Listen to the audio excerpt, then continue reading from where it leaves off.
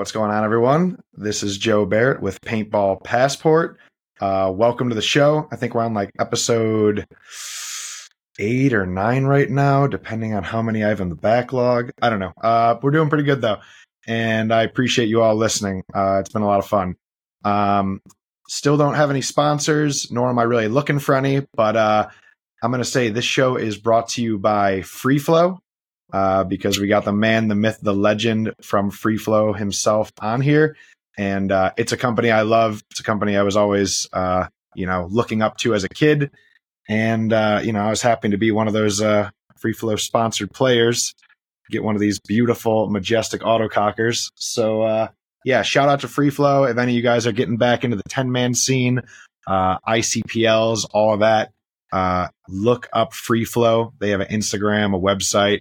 You cannot beat this quality for an autococker. So, yeah, there it is. Without further ado, I would like to introduce my guest, Buddy Baur, who is a longtime friend of mine and my original coach, literally back in the day when I was just some little asshole. So, what's going on, buddy? Not much. Staying busy up here, freezing in New York, February. Yeah. But hammering out guns, same old thing, just different day. So yeah. Oh, you're always busy, dude. But is it only this right now, or are you still like running pretty much all dealerships on your side of the country? Yeah, it's not ever just one thing. So I oversee 25 dealerships in New York and part of a big group, and that keeps me busy most of the time. And then Freeflow, which was supposed to be just a small side project that has grown past that in the past 5 years. And then we've got a couple technology companies I own that I'm working with, like people on, and just nonstop. 2 kids in youth sports. There's never enough hours in a day, but we get it done. Yeah, dude. Yeah, you've always been super busy, multitasker, on the go, and just winning in life. It's impressive and inspiring. And I remember when you brought back Freeflow and you were telling me about it, and I was like, that's sweet. And it seemed like it was going to be just like, a passion project in your eyes. Yeah. But so many people were passionate about Freeflow, and also 10-man was really making an emergence. And I think, didn't you tell me you sold out the first batch of guns in like... It was like nothing. 2 minutes. I'll do 20. I'll do just 20. I mean, that's all I have time for. And then it was 4 minutes, and it actually crashed whatever we were using at the time to sell them. It shut down, and I'm like, oh wow, this is like a thing. So we'll keep doing 20, and I'll just add bandwidth to that day. So we did that, and then we were fine. But yeah, it's been good. We've been really lucky. We got great customers, and we got a really great group of guys in the industry, and it's just fun to do. So it was a fun time in my life working at Freeflow back in the day at Pro Paintball, and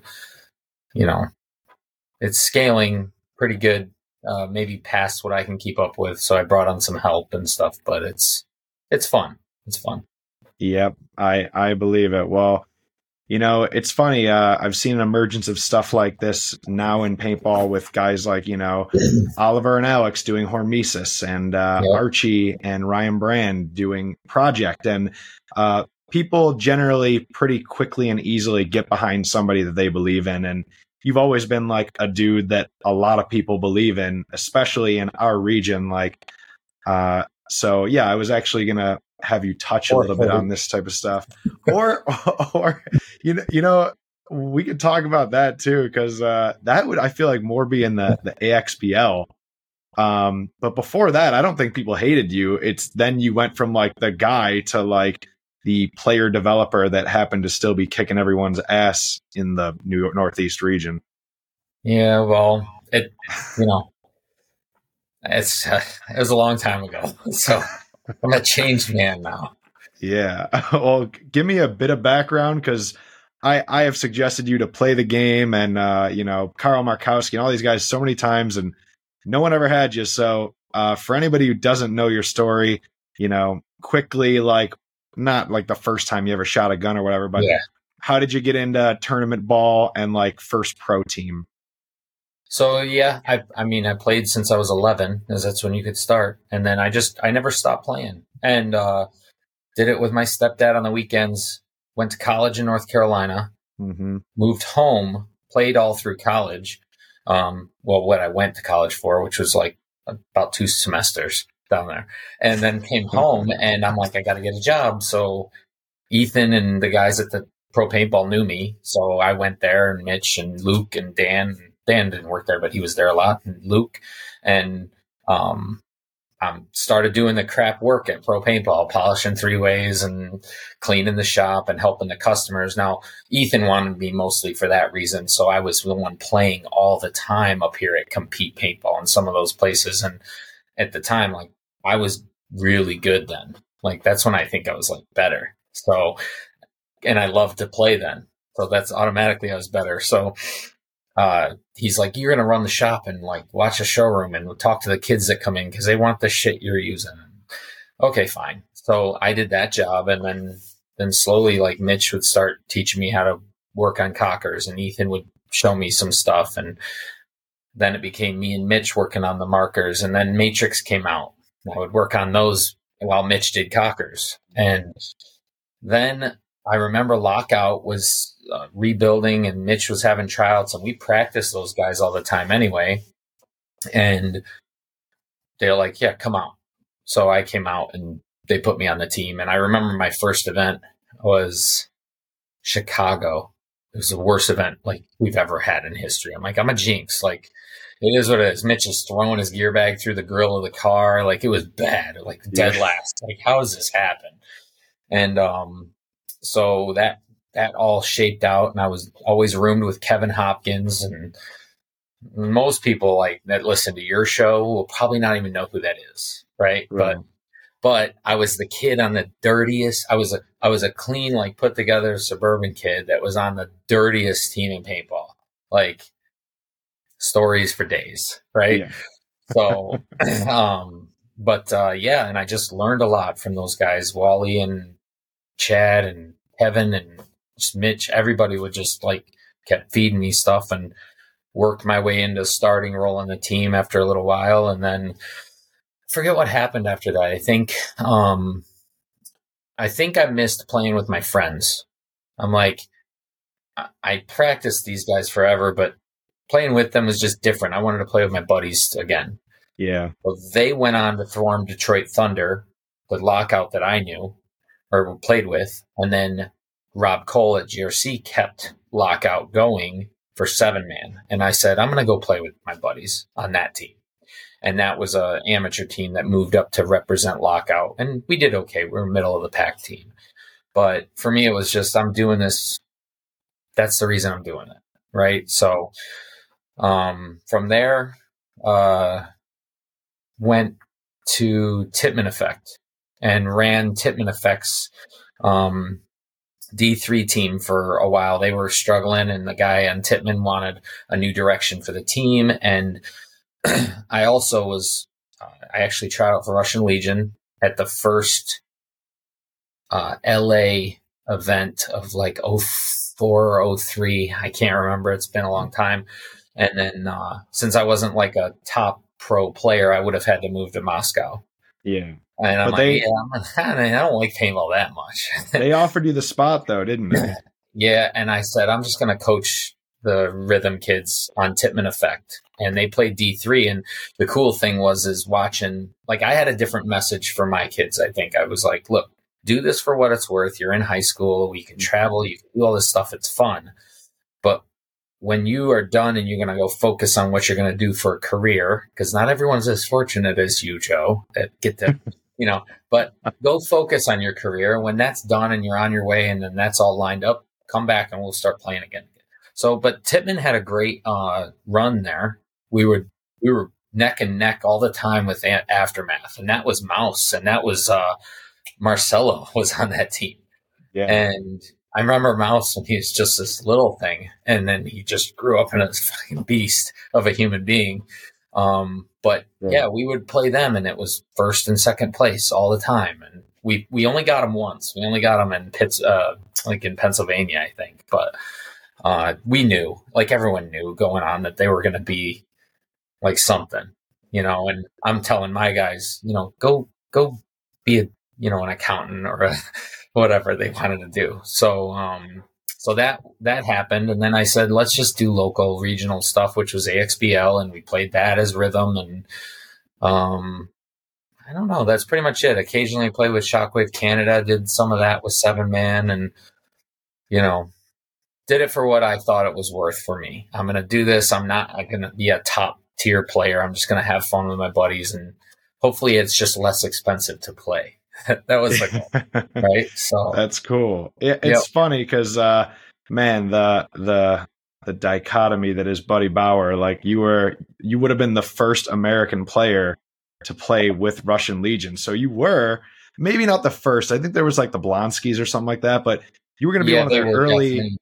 Yeah, I think they were before that. Yeah, but they were like veterans. Like those were older guys. You were going to be like their first. Like, here's an American young kid. At that time, you must have been like what, 24, 25? I was 2081. Yeah, it was like 23 or 22. It's all actually Max Lundquist was the one that set that whole thing up, because he had come to a Detroit Thunder tryout, which I played for them too. I forgot to tell you that, but played for them with Tim and Jason and all those guys. And Max tried out for us in Texas at a practice down there. And shortly after, I don't know what happened, but Max was the one that kind of set me up with those guys. So, but they were like, it was insane. I've never had to do suicides using the parking lot lines and run that kind of distance and stuff. It just, But that was not what you guys, really good guys. They were. And you were never like the dynamic athlete player. Like you preferred to be the the quarterback, like kind of on both your feet in back center, like you're, sitting on your feet, looking to not really move, talking each way, making sure each, two is doing the right thing. And you'll fill if you need, but you were just, you were like, make sure no one screws up. And if they screw up, being able to kind of take care of it in some capacity. So, nobody screw up. Just stay alive. Use those big things that are inflated to keep the paint from hitting you. Just basic stuff. 100%. I always thought, your style was cool because it was never anything fancy. It almost to the point where as a young kid, because I was 10-ish years younger than you, you're like, man, this fucking guy is clearly one of the best here, but he doesn't look like he's balling out there, but he's just consistent. And that's something that at 15, 16, you don't really see it at first. But I remember my role models growing up were like, there were 3 of them. There was Chris Lasoya, who is fucking out there slaughtering people, like coming to bunker them. That's right. And he's the rock star, idol that you want as a kid.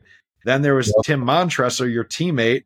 And I remember when you played with him on Thunder and then him going to Philly Americans, and it was like, this dude is the man. This guy is like the, nonstop talking and shooting, aggressive 2-3, but also like paintball's ambassador. Like, you would see him everywhere. Everywhere on the road. Turn around, there's Tim Montresor. But then there was this third dude who became my coach, and that was you, fucking Buddy.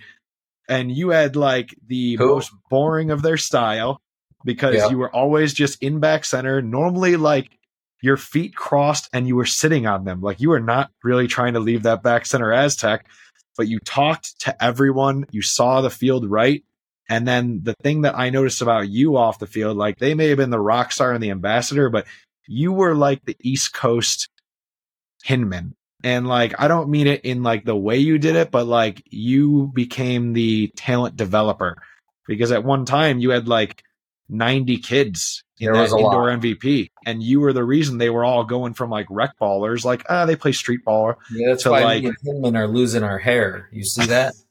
You can't put me with Hinman because Hinman's on a little bit of another level. That guy is just, I give him a lot of credit. I do when I speak to him. I'm like, dude, you're just, but we did what we can. We didn't have a huge scene here, but we tried to make it work. And, I think I had a positive influence on the people anyway that played for me. So at the end of the day, I look at everybody that is grown up now, right? Like Jay Ward, and he's, everyone that's like evolved and what they've become in life is like really cool, watching the kids grow into men and then have careers and families and getting married. And I was in Rhino's wedding. Like, how is that even possible?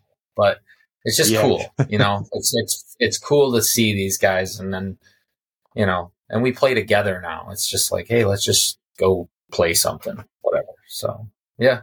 Well, that's the other thing that I, now as more of an adult, like as a 33-year-old guy with Roth IRAs and all this shit, I got to give you credit for, like, you were, back then, I didn't see you as humble. Not that you were cocky, but it was even in your MySpace thing, like the I'm not cocky, I'm confident. Like, I'm 42, Joe.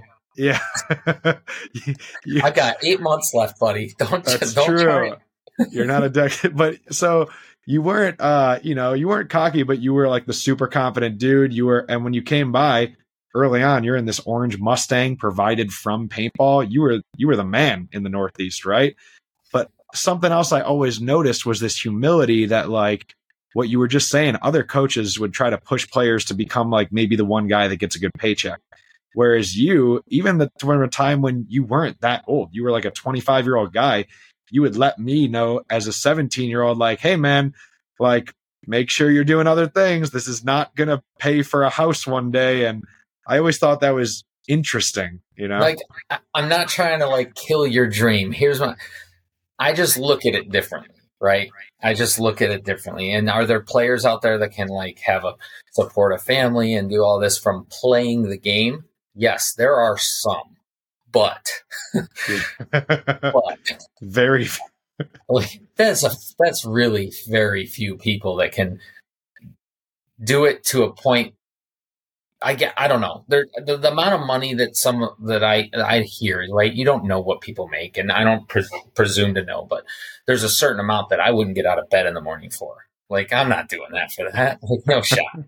But if you want to go play, do it. I always wanted you to just make sure, look, if they're going to pay you in equipment or whatever it is, take some of those guns. Make sure you're putting $5,000 a year into this so that when you're done playing, your knees give out and you're old and decrepit. You got some sort of, fail-safe safety net there, right? That's all. So. Oh, that's true. It's great advice, and I wish I had followed it earlier. I think I told you that last time we were on the phone about a year ago when I started this career, that everything lined up where I could have this career and do the dream that I was already living. But now there's going to be money in the bank when the dream ends. And there you go. Yeah, dude. It was always good advice, but it was funny because you were even telling people while you were still kind of in it, at that time, you weren't running a dealership yet back then. You were just like this guy who was making pretty decent money from paintball and was aware enough to let us all know, like, hey, sweet, I might be your role model right now. And there's a fucking orange Mustang out front from Buy PBL, but like, don't go after this. And nobody else would ever do that. Everybody else would be like, yeah, you can do this too. Maybe you can get on Dynasty or whatever. Yeah, and all that stuff is just stuff, right? Like, I don't know. It's not the important things, but anyway, I digress from that. But you turned out like pretty damn good, Joe. Appreciate it, buddy. Yeah. What's funny is I feel like we have similar, I don't know if it's luck or like, stuff looks out for us, but I mean, we both went to college, but neither of us like immediately applied that. But only one of us has a degree, Joe. That's true. And to be honest, I never intended on, using it. It's been 10 years and now weirdly I used it. And I felt like that was the same way where, because you're a good person and like charismatic, people like you. And then eventually the right card just falls in place and boom, you ended up being the right guy at the right dealership. It saved them. And then it worked you to where you are now, where it's like, dude, you're like massively successful. It's crazy. I got lucky with that one. But I owe that to a buddy of mine. So, Joey from Leftover. Yeah. So at the same time, and my best friend, Josh Dempsey, at the same time, like we're all at this point in paintball. Like I'm 26, I think, maybe 27. And Joey was a roofer. He was roofing for his dad, and he's working at Outback part-time. And he goes, I'm a smart guy. I could be doing something with, I shouldn't be hugging shingle or like, hucking shingles up on the roof. I could be doing something. So Joey goes back to school. He ended up going to RIT. Now he's working for Harris or something. Like, I had a government agent come in and interview me about Joey, like giving him government like issues, like clearance and shit. Dang. So he's doing this. And then Josh and Roger, my other buddy, they go off and they work for UPS. They get jobs at UPS with a plan and a career and way in front of the headlights, like goal, right? And I'm sitting here at the paintball store and I'm like, nah, I am not. Not that it was bad. I'm just like, I'm not doing this forever. I know like my body isn't going to last forever. I'm going to go do something. I'm bad at school. Not going to go that route. So I'm like, I'm going to go. I've been bugged to sell cars. And then I'm like, I don't want to sell cars because I want to be that stereotype. So I go, and my stepbrother was like bugging me forever. I got a job there. And we, when I started there as a manager at that place I ended up after like 2 years, I went to a big dealership and we had one store and got promoted. And then now we have 25 stores. I'm an executive partner. It's good. So, and I make a difference there. So it's a good job. 100%. And that is, if I recall, I'm pretty sure I'm right, for Chevy, correct? It's it's hard to name brands we don't have now. It's everything. Gotcha. It is more. Okay. Everything. Because I remember when you sponsored our 2014 Rhythm team, it was Bob Johnson Chevrolet. Yeah. Yep. And then in 16 and 17 of the 2 years I ran the store with Counterpart, me and a guy named Peter, we both ran that store. The only 2 years that store finished number one in the country for volume, back to back. Like we crushed it. And I remember. So then that's when we really started growing and expanding and everything. And now it's like I treat it like it's mine. I treat it. I tell people it's my dealership, and so. But yeah, it's good.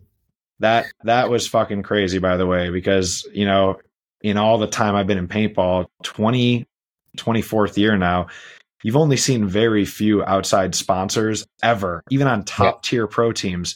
And that year you were like, so you're back in New York. All right, here's the Rhythm deal. Yep. And then boom, Bob Johnson Chevrolet, a number one Chevy dealership. And that was the other, cool, respectable thing about you is there's some business guys in paintball, but you have this other way of making things super legit. Like if you're going to do it, it's going to be very professional looking. It's going to be brandable, and it's going to have outside industry shit behind it. And you knew how to do that. So yeah, that was genius, man. Yeah, it was good. They helped contribute. We sold some cars from it. It was good. So yep. And we didn't pay for paintball that season, playing, Division I, which was sweet. So looks like the Freeflow banner fell behind me. I tried to bring out some things that I was randomly on purpose. Travis made you do that. Travis is like holding it there, and then he just let it go. Yeah, Travis, get out of here, dude. I found this in my from that 2014 year too. This Rhythm headband, like in my pile of just old jerseys, medals, headbands. And I was like, holy shit, I still have that. Yep. It's almost as green as some of our stuff, so I might have to bust it out again this year. Team. I mean, that team had some really good people. We had you, Josh, Tom Guest, Drew Guppy, went pro. Not Garrett. Ryan Dowling. Aftermath, right? He played for Aftermath, didn't he? Yep. Travis Kropf. Travis. I mean, there was great players on that team too. We just couldn't get it done. Stacked. And we were always in that like second round of Sunday, like 5th through 8th, but we would just choke against the team that would win or whatever. But yeah, I always wished it would have continued past that.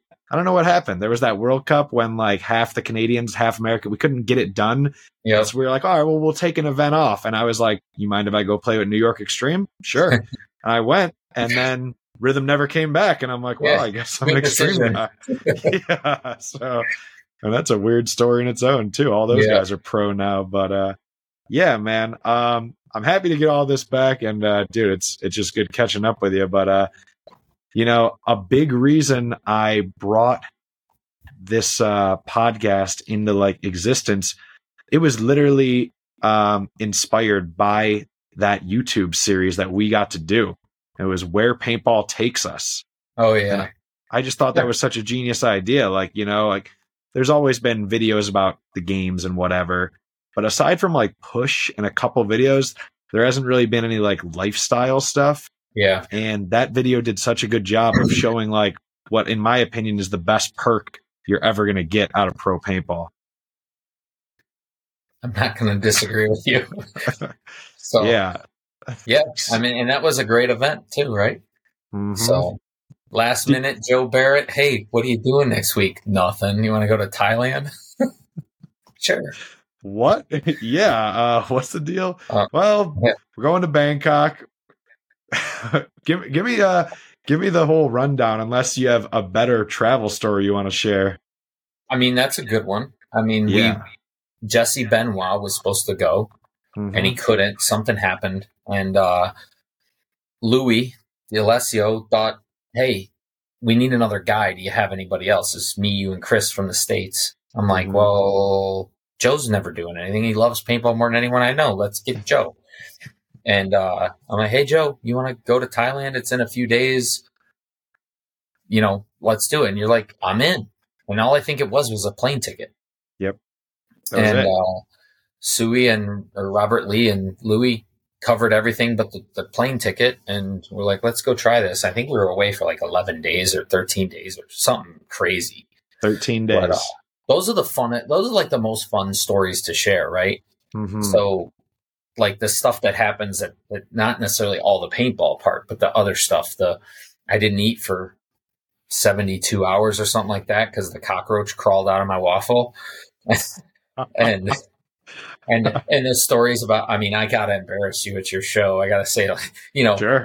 we get on the plane in Toronto to fly to San Francisco, I think, to get on that plane to fly to Japan and then to Thailand or something.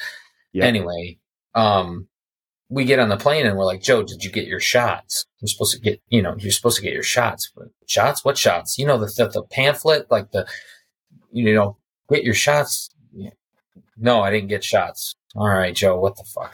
So then we're like, well, basically, here's the pamphlet. This is what it says. Like, don't drink the water, which means no ice cubes, which means don't get drinks at the gas station that don't have the plastic wrap around them. We land at the airport in Thailand. The first thing you went to do is you went to find a water fountain and proceeded to drink water out of the water fountain. And I'm like, he's not going to make it back alive. I'm going to have to tell his mother that he died on this trip. Yeah. And then you broke out into a cold sweat because you drank the goat's milk from the 7-Eleven across the street from our hotel that didn't have the plastic. You like just in one ear and out the other. Yeah. Like, but we had a blast. I mean, we won. We won that tournament. We won. Well, I guess so. All the stuff in between that land and when we won is like, you know, me and you never got to like, I guess, catch up or like decompress about it when we got back and like all the shit we learned, because that was your first time ever going to Asia, right? Asia, yeah. Yes. My first time ever going to Asia. My first time ever going anywhere other than Canada outside the States. Yeah. And that was like kind of what put me on the international travel bug. And one thing I always knew about you was you're not like, you weren't a homebody and you're an extroverted dude back then, but you didn't really care to do like the big international travels. You didn't do it when you were pro on Thunder. No. So this is why I wanted you on the show, because you're a guy who like probably actually got the culture shock like I did that first time, where it's like, holy shit, this is different over here. Yeah. Well, it was different. And I don't want to say I'm a picky eater, but I'm a meat and potatoes kind of guy. I'm not a veggie guy. I'm not a spicy food guy. Now I want spicy food. It makes me like, oh, that smells delicious. I can't have it. Like I just can't take it. So anyway.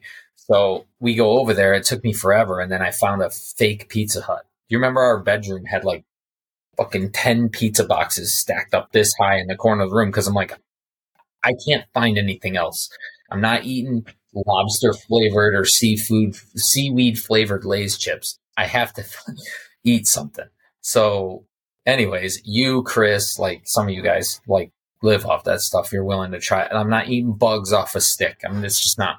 not happening. So You didn't do that it. was just part of it. But just it makes you appreciate home. The more you travel, doesn't matter where we go. We went to London like 2 years ago in August with Rhythm, and it makes you really appreciate home a little bit more. You know, the lanes on the road aren't this fucking small, and, you know, just little things. But, you know, it's just, yeah. But it was fun. I like the coconut thing. You know, I must have had 100 of those things. I think we had to have like 30 a day or something like that because, dude, I'll never forget how fucking hot and humid that Bangkok event was. I've never, ever in my life. And then Louis, I think it had to be Louis. I'm going to blame him anyway, even if it wasn't him. He had the bright idea of making us thick, padded, black Shockwave jerseys for that event. Yeah. And I played every point of X-Ball except for 2 that whole event. Yep. That's true. I probably lost like 15 pounds. Easily. The pizza I ate is what kind of the same that week. Yep. Yeah. I was so happy that we had like the 7 or 8 guy roster because aside from you, anybody playing a 2 or a 1 spot, like you could not play more than 2 or 3 points. You couldn't. If you didn't take that sit, you were going to be like puking. You need to come in and drink like a bottle of water every 5-ish minutes. That's how much you were losing, just pouring sweat out. Yep. And whenever we could, we'd all go sit in like the AC paint van or whatever in between those matches. Yep. Yeah, it was pretty crazy. But we won. That was a good tournament. Yeah. And Makes I remember for a shorter ride home when you win. True. Yep. And we also got to be with like, you know, your old teammate Tim Montresor, my old teammate too. I don't think Tim was there, was he? He was there. there. They were all there playing tazer-ball. Those guys and Damien and Jerry, they were all there playing tazer-ball. Yeah. So we didn't get to see them a lot, but we did get to see a round of tazer-ball, which was fucking ridiculous. That's right. Yep.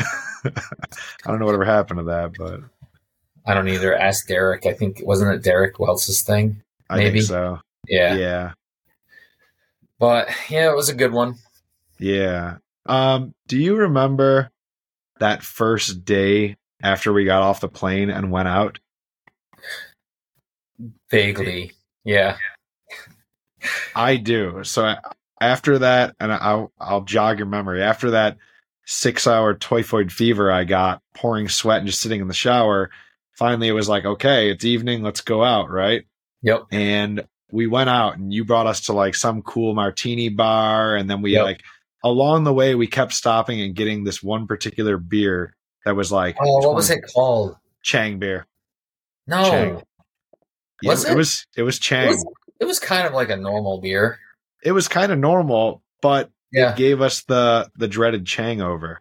Yeah, that's right. It was called that. That's right. Yes. And do you Chris remember? and I had a lot of tequila, but that was after. That was after we were done playing. But yeah. But that first night, I think we passed out like sometime early in the morning, and we slept through that whole fucking day. Yep. And we all woke up and it was dark, and we're like, what time? Is it not morning yet?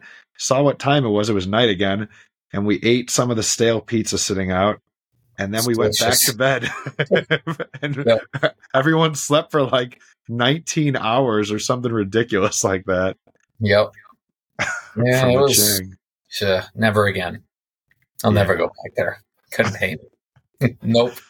Well, I mean, okay, aside from the Chang-over and the extreme, like, way worse than Florida heat and humidity, I mean, what else did you... Let's start with, what did you not like about it? The food.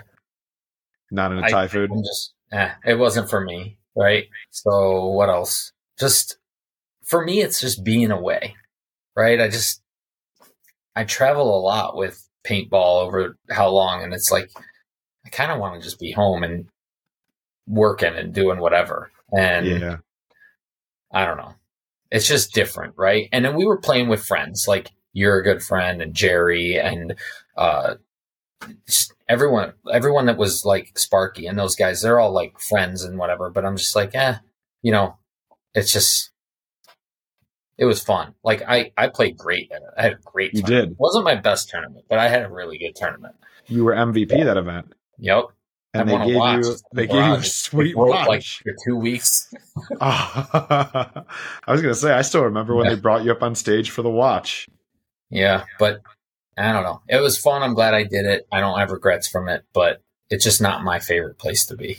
So, It was pretty cool to go your first and only time and beat their Thai national team, Asia Wan, in finals by I think we beat them with 2 seconds left, or else it was going to overtime. Yeah, it was going to go to overtime. Louis wanted us to just let it, but they got a major in the last whatever, and that was game. Yeah. But what I also remember most is was we got our asses kicked one game, just one, Infernal or somebody like that. Infernal. It's like my worst nightmare. You got these short little 4'6" fast Asian guys running around what was that? What was you can't shoot them. They're everywhere. I'm like, dude, what the fuck? We got 4-0'd or whatever it was, 6-0 or something like that. And Louis and I got in this huge fight, huge, because they all wanted to go back to the hotel. And Chris and I are like, no, we've just fucked up royally, and they have us figured out. We need to change this and watch. So Chris, you guys got on the bus and went back and did God knows what.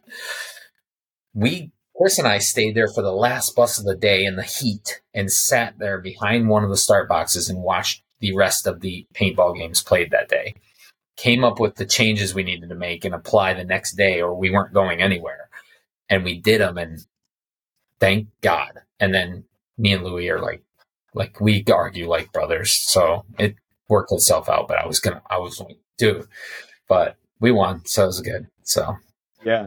I also never forget that match because it felt like they were just taking all 350s instantly off the break, and we were playing very American pocket paintball, shoot your guns, zone control, and they were just making it through all the zones. And I don't do that.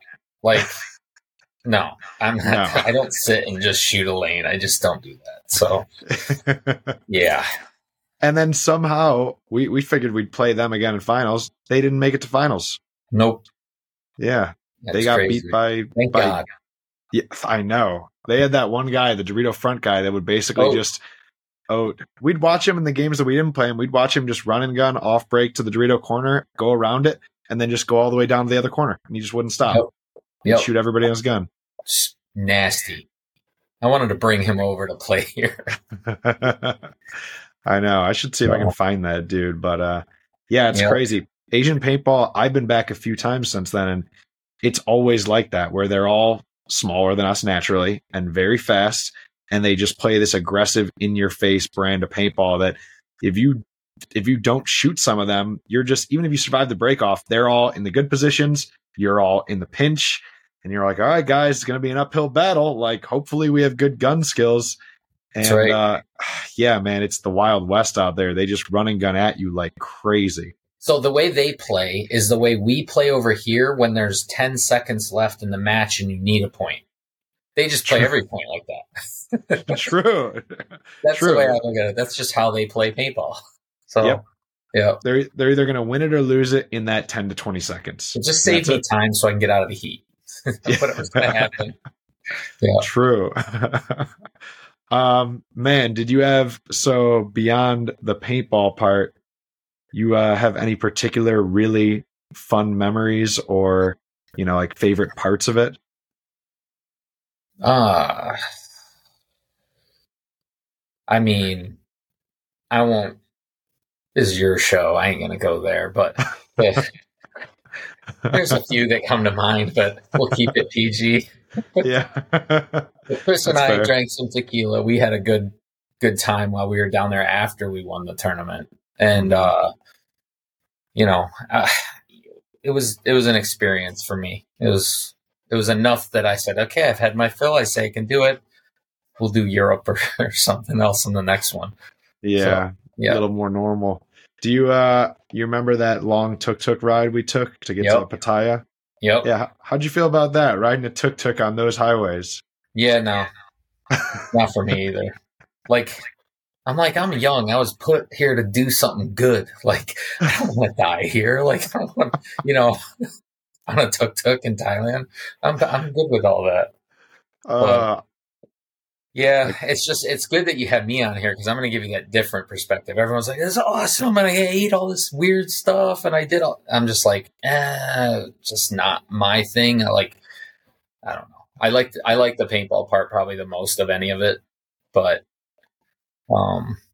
yeah.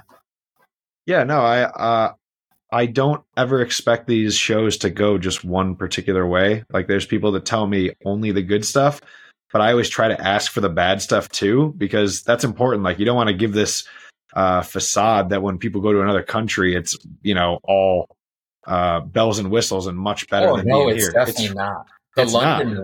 The London trip. Yeah. That takes the cake for every international trip I've ever done. Really? Like I will never. I probably have a better chance of going back to Thailand before I have a chance going back to London. You want to hear that one? Did I tell you this? I would. No, you have not told me this at all. This is important for people that travel. This is the golden horseshoe that everyone says I have, stored away inside of me. Yeah. I didn't have it in London. All right. So we go to play an ICPL in London, and I wanted to treat the guys like the nice, something different, not just around the States. And we had always talked on Rhythm of playing like an international event as Rhythm. And I'm like, let's do this. Fuck it. So what happens first? So we fly there. Okay. And we land in London at like 7 a.m. The customs agents really aren't even working. And they had the passport scanners, which basically means that if you get a green light, you can just walk through. You don't have to see somebody. You get a red light, you're going over here. So all my guys go. There's no line. We're like the first flight that landed, I feel like. So we land, go through. My passport is the only one that gives a red light. And I'm like, what? So I go over to the side, and the guy helping me, really nice guy, he's like, yeah, this is weird. It says your passport was reported stolen or lost stolen. And I'm like, no, I would have had to report that. And I didn't report that. So, and I know it's current because like the year before I had been going back and forth from Canada to see Tyler with anodizing and everything we had going on like 3 times a week. So I'm like, it's fine. He's like, unfortunately, I have to have you sit over here. And they had these chairs like a classroom almost, like just sitting there. And then the guy right to my right, next chair over. And it's not packed. There's 3 people in this seated area. Me and 2, I'm going to just say they were ISIS. Okay. I had 2 ISIS next to me. I don't, so they're separated. There's one in front of me, like here, and there's a guy right next to me. I got a picture of it. And there's a guy right next to me. And they're speaking gibberish, basically. They're not speaking their language, whatever that is. They're doing it intentionally to throw the security guards, so even the people who interpret don't know what they're saying. See, and the customs agents have seen them do this stuff a million times, so they know what they're doing. And finally, the one customs agent comes over and he's talking to the guy that's sitting right next to me. And I'm like, oh man, this is the closest I've been to something like this. And he goes, listen, we don't think you are who you say you are, to this guy. And we want to know why you have $200,000 in American cash in your suitcase when you're not even coming from America. And he starts doing his gibberish thing, and his buddy is sitting over here in front of me. And he goes, so what's going to happen is you're coming with this guy and he's going with that guy. And I'm sitting here with my white tennis shoes and hooded sweatshirt on like a dad, sitting there I'm sitting here because someone said my passport is lost or stolen.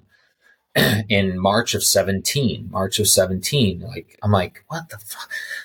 So they come out of there with a packet like this of paper of instructions on what I'm supposed to do. Now, it's a Wednesday, the weekend that the Queen was being buried. They said, you're going to have to contact the embassy and make sure you can get a new passport. I'm like, are you serious? He goes, there's a copy of your passport on the back page. I'm like, so you're letting me into London? They're like, yes. I'm like, what about getting home? He goes, that's why you have to get a hold of the embassy And typically it takes 9 to 11 days to get an appointment. I'm supposed to go home on like Monday morning. Yeah. After the I'm event. like, are you kidding me right now? Like, is this real? I have the Airbnb booked.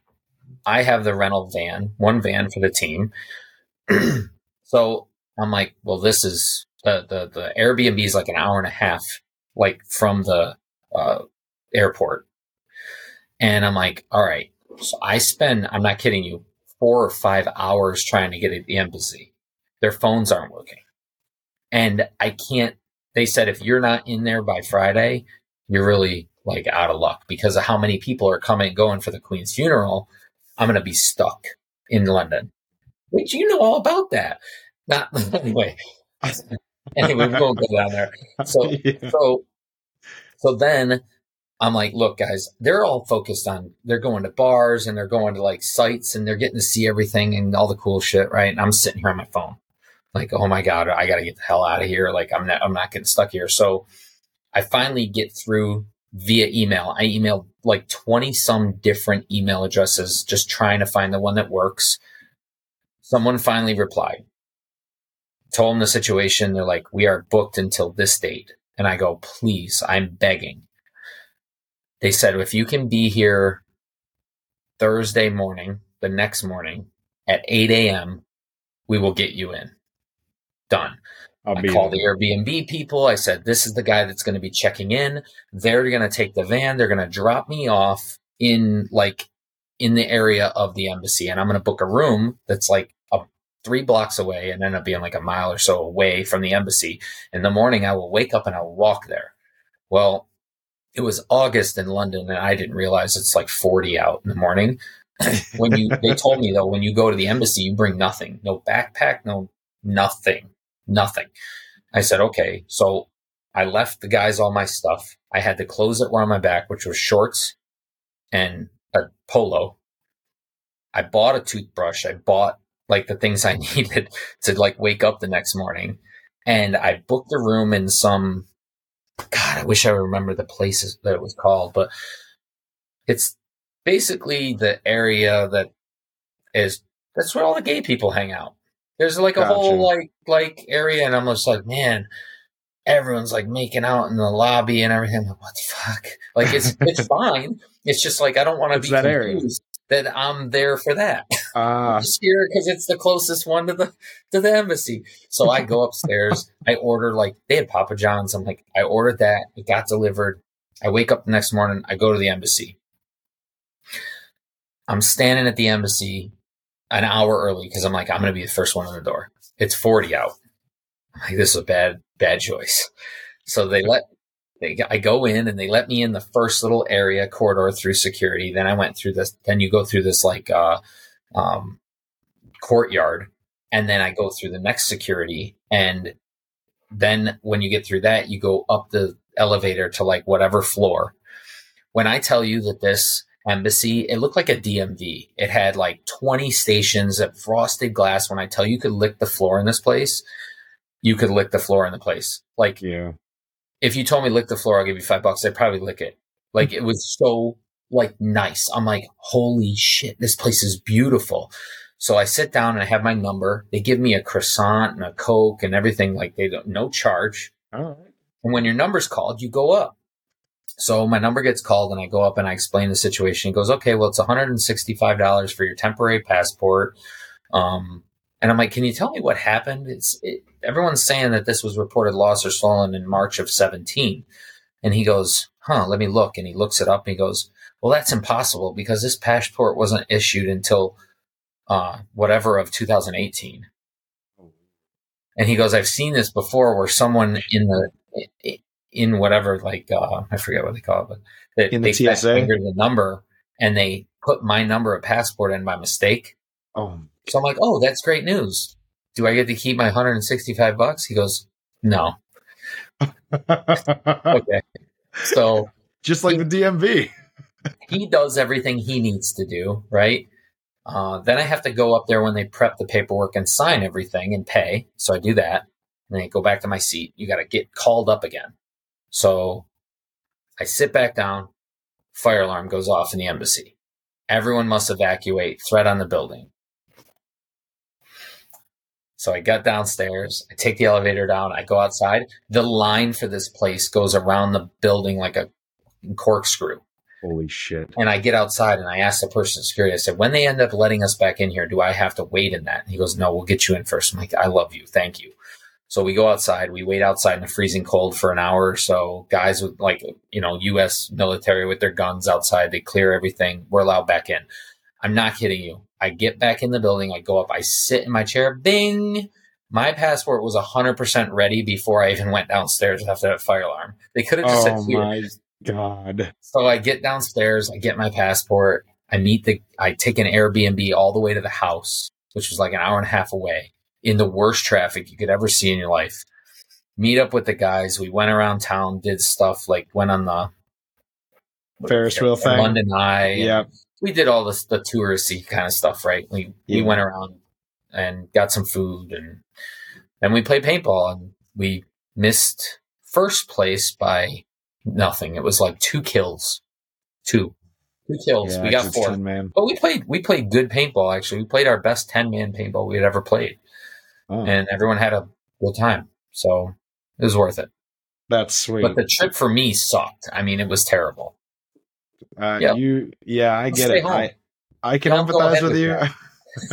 It sucks to waste your entire first day in another country doing some bullshit like that. That was the enjoyable day. That was the day we were supposed to like have a good time. Yeah. Yeah. Oh, so you didn't really have a lot of time. You basically went with one extra day, tournament, leave after the tournament. Yeah, and while I was walking around town there enjoying everything, I had to go to like a FedEx Kinko's, get my passport photo taken, get the documents all filled out so that I was prepared to go to the embassy. It was great. Damn. Yeah, vacation mode for sure. Just, God, dude. So you're going to be like, all right, you're never coming on this show ever again. I want to encourage people to do this stuff. No, not at all. And it's a reality, dude. I have also had a rough time in London. I will probably never go back to England myself. It's too long of a story for this time. But yeah, dude, I've also had a lot of really bad TSA experiences. Like, I mean, I've probably flown a couple hundred times now. At least 5 of them have been like, sorry, man, we got to pull you aside into this room over here. And then you're just in the airport all day dealing with some bullshit. Yep. Well, props to you guys. Like Tim, he'd come up and get his cars from me all the time. And every time he was up, I would just have to say, so how many miles we up to on that? How many flyer miles you got now? And it was like an ongoing joke because one of my finance managers had asked him and it was some odd million. And he's like, huh? Mm-hmm. And I'm like, oh, no, he's the guy. Like he was, but yeah, props to you guys that can do that. Like the video that plays once a year that Tim put out there. I love that video. It actually resonates. It makes a lot of sense. But it's not for me, that part of it. So. Yeah. I'll say you get used to like the plane life, and there's definitely a way to do it. Like if you're the new way I got's the way to do it. You don't fly commercial. You just get on the jet. The car takes you right to it. You get on it. You go where you want to go. There's no security. There's no lines. And there's no, when you're ready to leave, you just call the pilot. Okay. Oh my God. You can take whatever you want, Joe, on the plane. You can get off the plane with whatever you want, Joe. And, it spoils you. Like you don't want to fly like normal anymore. The company does the G5 thing? Well, actually, I can't say that. Yes. So my company has like the ability to do that stuff. And then the tech companies I own, the guy that I'm partnered with, that's basically not buying it out from me, but I'm dealing with on him. He has a whole fleet of them. And he's like, what do you need? I'm going to the Keys to fish with my paintball buddies. Okay. Holy. I saw you did that recently. You brought Tommy and Rhino and them and just went for a fishing trip. We did. We just went out to fish, and we were set up to fish for 2 days, and Paul and Rhino did not make it but one day. They don't have sea legs. Yeah, I believe it. They got skinny ass little legs too. There's no balance there. And you won't get Rhino on a plane again. Why is that? We landed in Marathon in the Keys to fish on the private jet. Yeah. And the pilot couldn't figure out it was 10 o'clock at night and the cloud ceiling was 500 feet. and they're not supposed to land, and he couldn't figure out how to get the runway lights on. There was a sequence you had to do something like 3 times in a row, and he landed anyway. And his co-pilot's like, I can't see it. I'm looking out my side window. I'm like, we're coming in hot. I see the buildings right there. And we land, and they're like, holy then we crap. come home to the Bills game being canceled. That's how bad it was out. We landed in that. And we just skidded. And the night after, plane ran right off the runway in Rochester. Jeez. Yeah. Ryan was like, I'm done. I'm never flying. Yep. Hard to get him to go anywhere unless it's like a couple hour ride in the Prius. But man, that is ridiculous, dude. Wild. Well, it is cool that you know someone like that, and you saved all of them. They'd probably have to even commercial. It's a couple $100 to fly to the Keys. And a G5, I think if you don't know them, is probably a $20,000 flight. Yep. So pretty sweet there. I was going to say nothing like that, dude. I have like a credit card that gets me in all the lounges now. So at least I can like sit somewhere comfy and get free food and a beer. And then, you have the points, so you get the upgrades to get first class. That's right. Especially if you have like 1 million miles. Like, I can fly pretty comfy most of the time, but I am not flying on a G5 and bringing my own, steak and case of beer or something like that. Oh, that's great. I mean, it's just so easy. It's just, this is so nice. Oh, my God. Yes, sir. That is sweet, dude. Well, fuck. Let me know next time you're doing one. I'd love to get that chance. We're going to do something not fishing.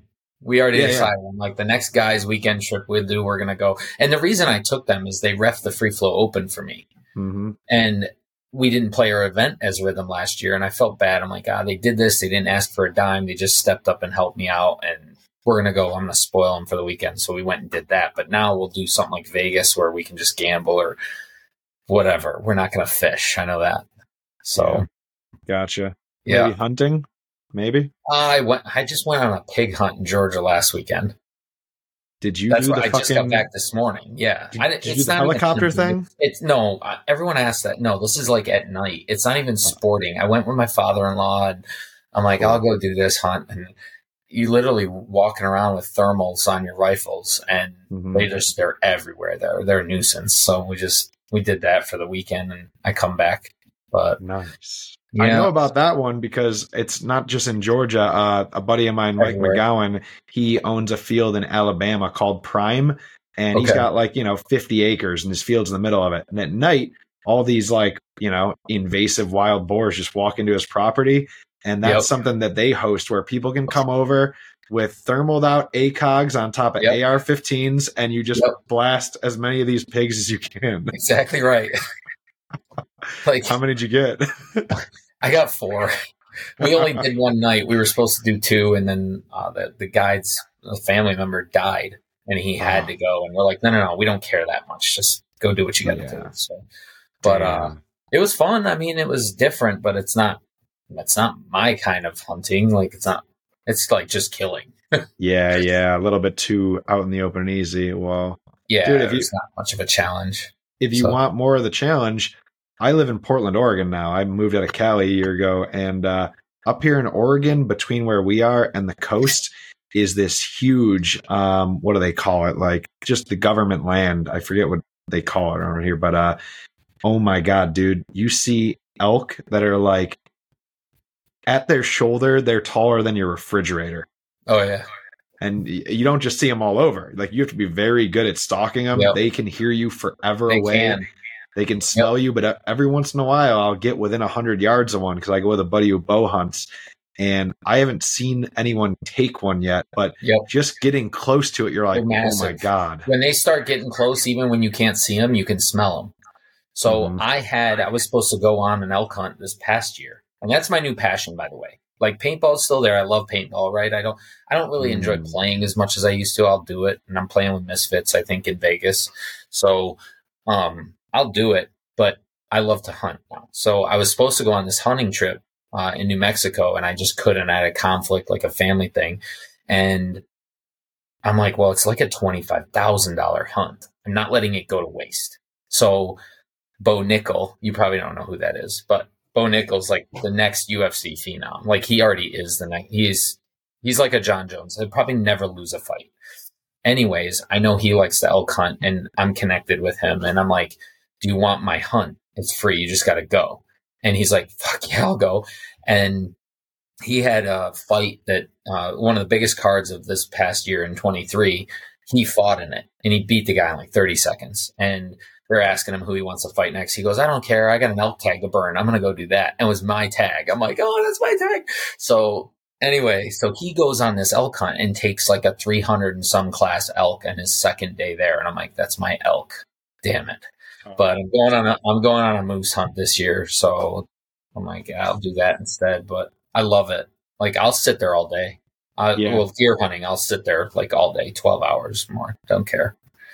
So I feel you. It's incredible. Even if you don't get anything, just that one chance, especially for, guys like you, you're a very busy guy. Even me now, the chance to be out there for a day or two and not have your phone on you and you're just full disconnect. Like, fuck off, world. I do not care about emails or business or God, it's amazing. Yeah, but 2 years ago, I couldn't enjoy it as much. I had guns like actually in the shop that had to be built. This past year, the week that I took the hunt, I made everything sure that if it was in the shop, it was done and shipped out. I had nothing pending. I'm like, that I can enjoy myself then. No one's waiting on me. Yeah. Then my week ended and then I got guns in. I'm like, this worked out perfect. So, very cool. Yeah. Well, yeah, dude, the invite is truly there. The hunting season is all September for us.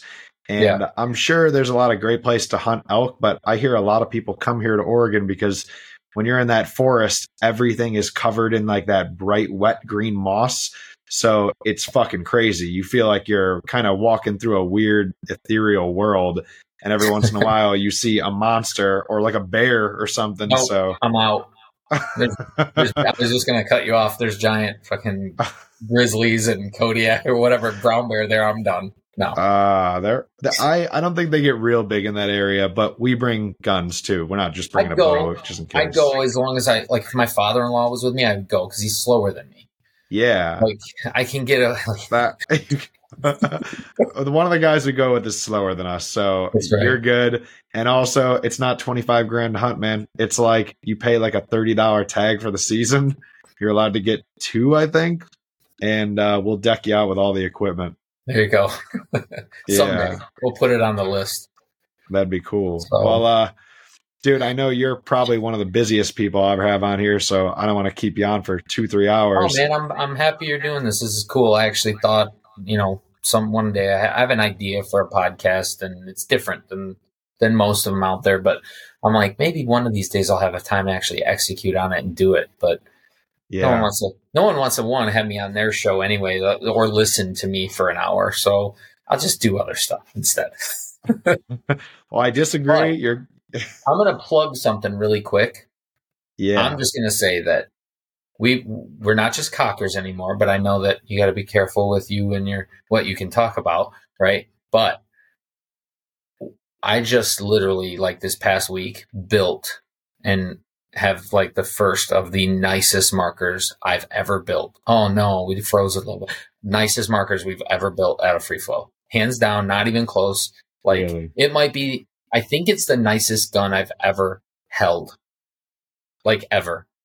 It's unbelievably, I'm so excited about it. I bragged about it to the Freeflow guys. I'm like, dude, this is the nicest gun I've ever held in my 30-something years of playing paintball. 31. Dang. Well, I'm so pumped. It's coming. It's going to be a little bit of a thing to get it out there, but oh my God. It's, we did it. Okay. We nailed it. I believe you. I'll have to have you hold our brand new infamous CS3s. They're gorgeous. A lot of nice cuts and milling on it. They do a good job, but I'm sure, you know your quality. So I'd like to see this. Maybe when we're off air, you'll give me a sneak peek. I will. That'd be sweet.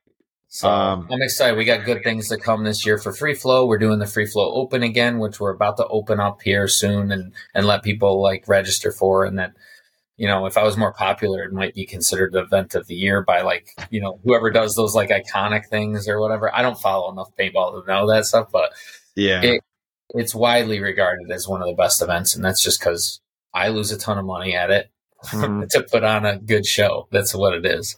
So What is the key to hosting a good paintball event? lighting a lot of money on fire. No, you know what I think it is, honestly? So I think when I think about the tournament, it's just the value for your dollar, right? If you're a player and you're talking about value for the dollar. So when I look at the NXL, and I don't want any repercussions on this, right? From like, if I look at the NXL, right? The NXL is trying to fit as many teams in a time window as they can. So for them, they need to optimize how many entry fees they get, right? So I want to do a league here in upstate New York, and I actually put it off. I was going to do it this year. I have new scoreboard software that's coming out. Like, we're working on that behind the scenes. Like, I have a lot of stuff in the works, but I'm like, I'm going to put it off till 2025, but I don't want to do Mercy 4 because I want to let people play. Like, that's the value for the dollar, is actually letting them play points, right? Yeah. The Mercy rule is in effect because they have to cram more entry fees into a small window. That's why that exists. But why not make it no mercy? That's what I want to do up here. No mercy rule, 15-minute stop clock. So let them play. If they're down by 10, that's how you learn. Yeah. But they can't do that there because they are selling entry fees. Mm-hmm. We want to sell paintballs, right? There's a difference on what you want to allow based on your circumstances. True. So when we want to put on a good event and sell paint and let people play paintball, that's like the difference. So with the Freeflow Open, though, it's value for your dollar. Like, entry fee is $400. The prize package is way over $20K. Like, first place was 5 crowns, which are Trixes, just milled a little differently. It was first place was like $7,500. $400 entry fee, and I think the paint was $50 or $55. We do a pig. I have a pig roasted, free lunch for everybody, music. Like, it's just fun. We have a good time, and you give them value for their dollar. Like, that's all I'm about. Like, I don't care about anything else. I actually had a whole bunch of ex-NFL refs come in. Bryce got Ahow, and not that he doesn't do it, but all the other guys, little Tony, a ton. They had a whole field, and I had and I paid for them to come in. I'm like, I want great experience for everybody, so that's what it was really about. And it's just a successful event. So we do guns all the way through third, we do it right. We do it right, Joe.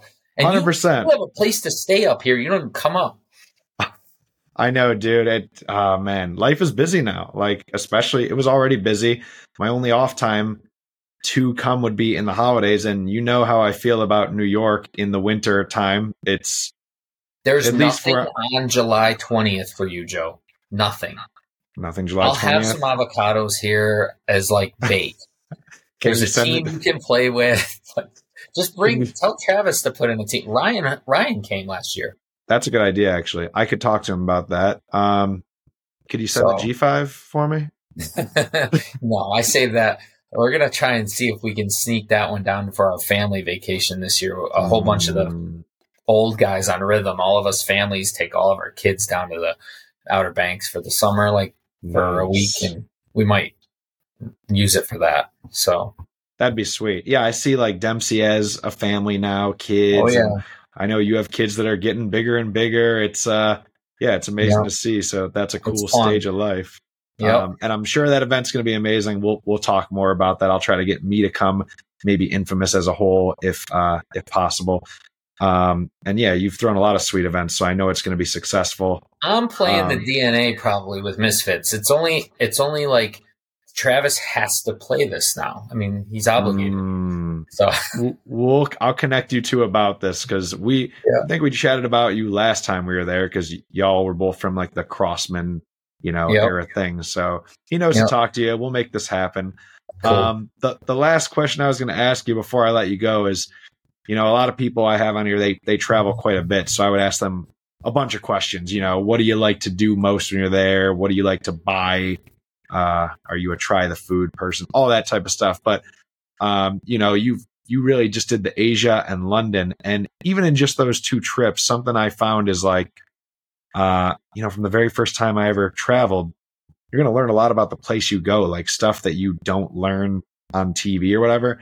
But I remember I learned a lot about myself, like that trip, and ever since, like every time I travel, I learn more about what it is that like, okay, this is actually more of who I am or what I'm comfortable with or whatever. So in either of those trips that you talked about, like, is there something that it taught you more about you by going there?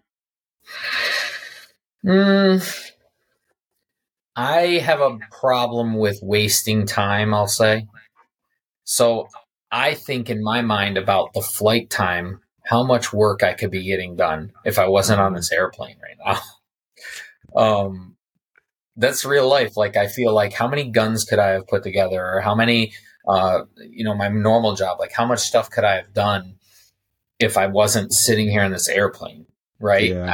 I don't like to, I'm the type, I wake up, I don't know about you, I wake up automatically, my eyes open at 5:30. Like, if I sleep past 5:30, I will literally like have a headache the whole day. Like, I feel like I wasted time. Weird. And a lot of times these guys have been here, like we'll be in the shop until 1 a.m., like just building stuff or getting stuff done, or I'll work on God knows what for, I can't like sit still and sit on an airplane, like accomplishing nothing. So it just reinforced the fact that this just isn't for me. I need to get stuff done. So I'll leave that to you and the guys that love to do it. Right. So yeah, it's one extra seat on the plane you can have. I'm okay with that. I mean, I wish you'd come back out and do another cool 4-in-1. If it's that you learned, whoa, I truly am a workaholic, but you already kind of knew that, that's cool too. Maybe you learned it's okay to occasionally take a true day off. Yeah. And just sit on the airplane and, all right, what's on this, TV screen in the back of the seat in front of me or something. Yeah, I guess so. Every once in a while. I'll save it for retirement. I'll still be doing something, but I'll save it for that. Yeah, I was going to say retirement for you is what, only a couple years away now, and you're not actually going to retire. Retire anyway. Yeah, but I'll sleep when I'm dead. So I feel that. Yep. Well, I know you got probably guns to build and a family to go eat with, so I won't keep you on here longer. But dude, thanks for coming on and man, catching up. I'm and proud shooting of you, Joe. Good job with this, and I know you'll do well with it, and you'll stick with it. And I'll definitely tune in from time to time. So excellent. Well, I hope to see you very soon. Stay on for a second after I end this recording. I'll see you in Vegas. Fuck yeah, dude. That's awesome. Yeah. Okay, cool. Well, yeah, dude. Thanks again. Love you, buddy. All right, man. See ya. See ya.